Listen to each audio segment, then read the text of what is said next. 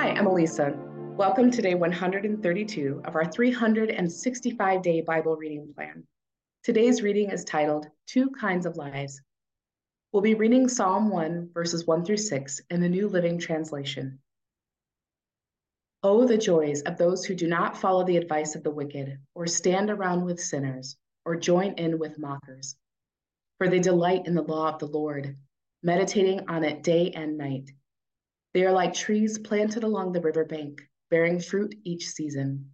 Their leaves never wither, and they prosper in all they do. But not the wicked. They are like worthless chaff, scattered by the wind. They will be condemned at the time of judgment. Sinners will have no place among the godly, for the Lord watches over the path of the godly, but the path of the wicked leads to destruction.